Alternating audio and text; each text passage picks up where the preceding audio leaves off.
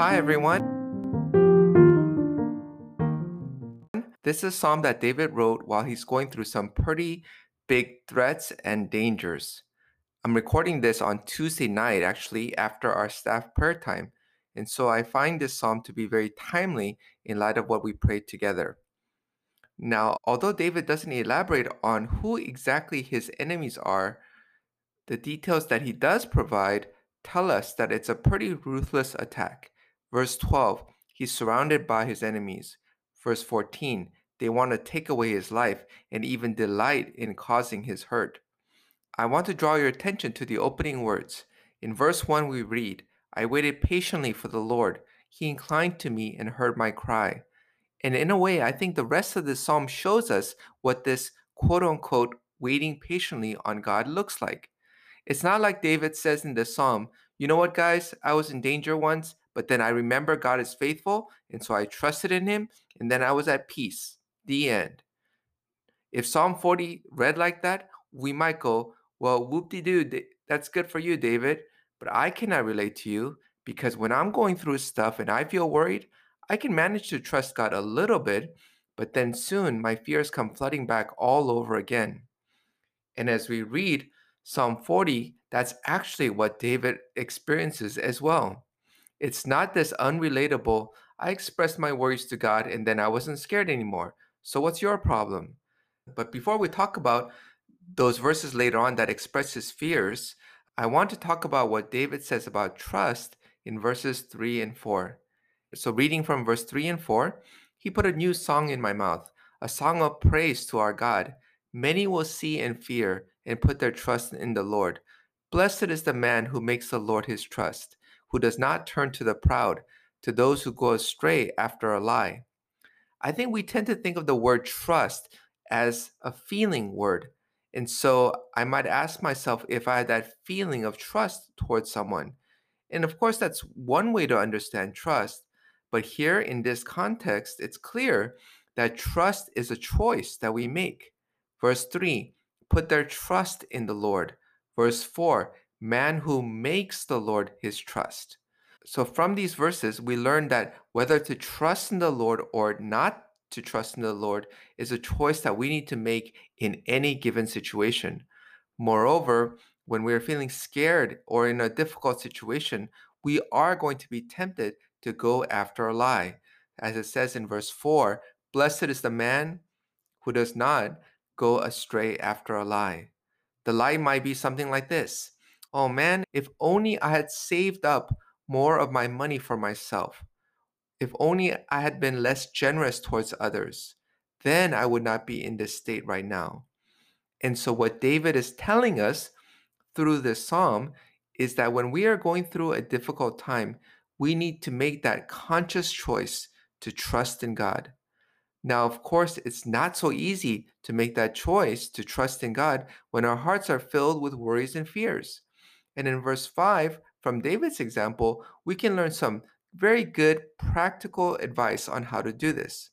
Verse 5, you have multiplied, O Lord my God, your wondrous deeds and your thoughts towards us. None can compare with you. Verse 9, I have told the glad news of deliverance. Verse 10, I have not hidden your deliverance within my heart. I have spoken of your faithfulness and your salvation.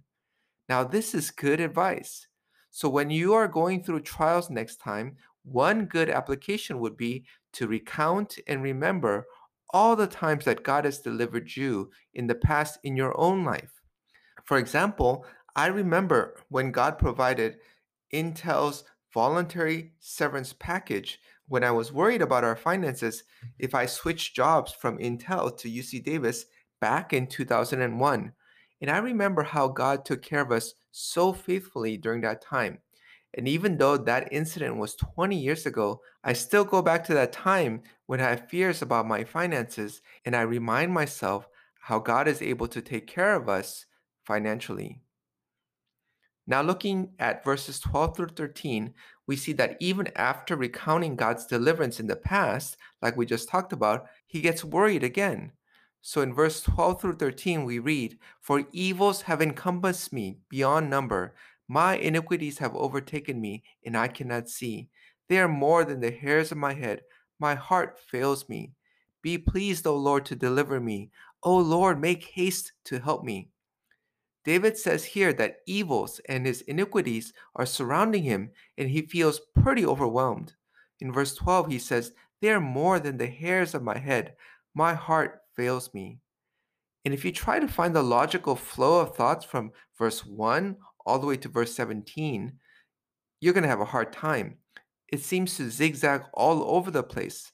And we might think to ourselves, gee, make up your mind, David. I thought you said that you put your trust in God and that you were even singing a song to Him back in verse 3.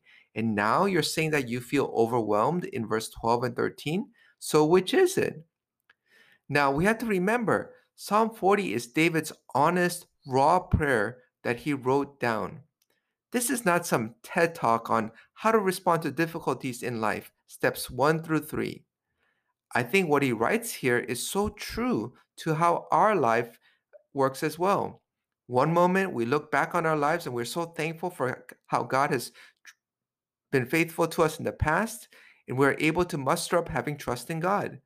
But then at the next moment, we're somehow reminded that our problems are still there, and we get all worried and anxious all over again. This is how life is. This is how we are. But then David doesn't stay there moping in despair.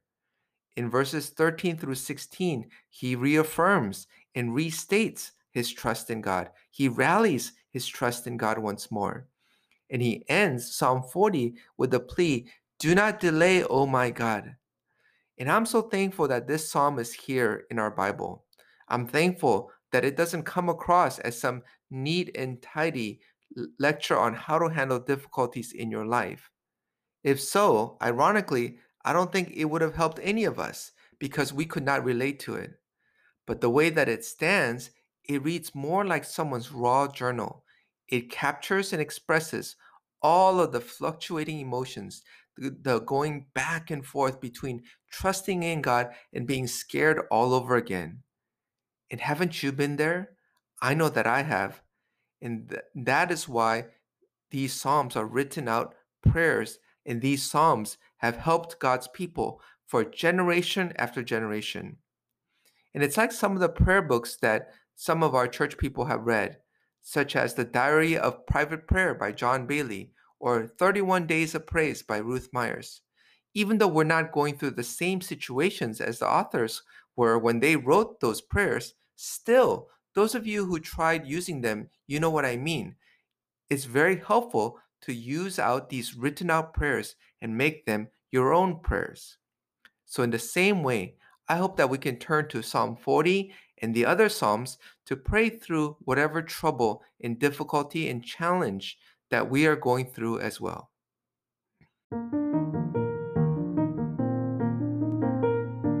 Okay, bye everyone. See you tomorrow.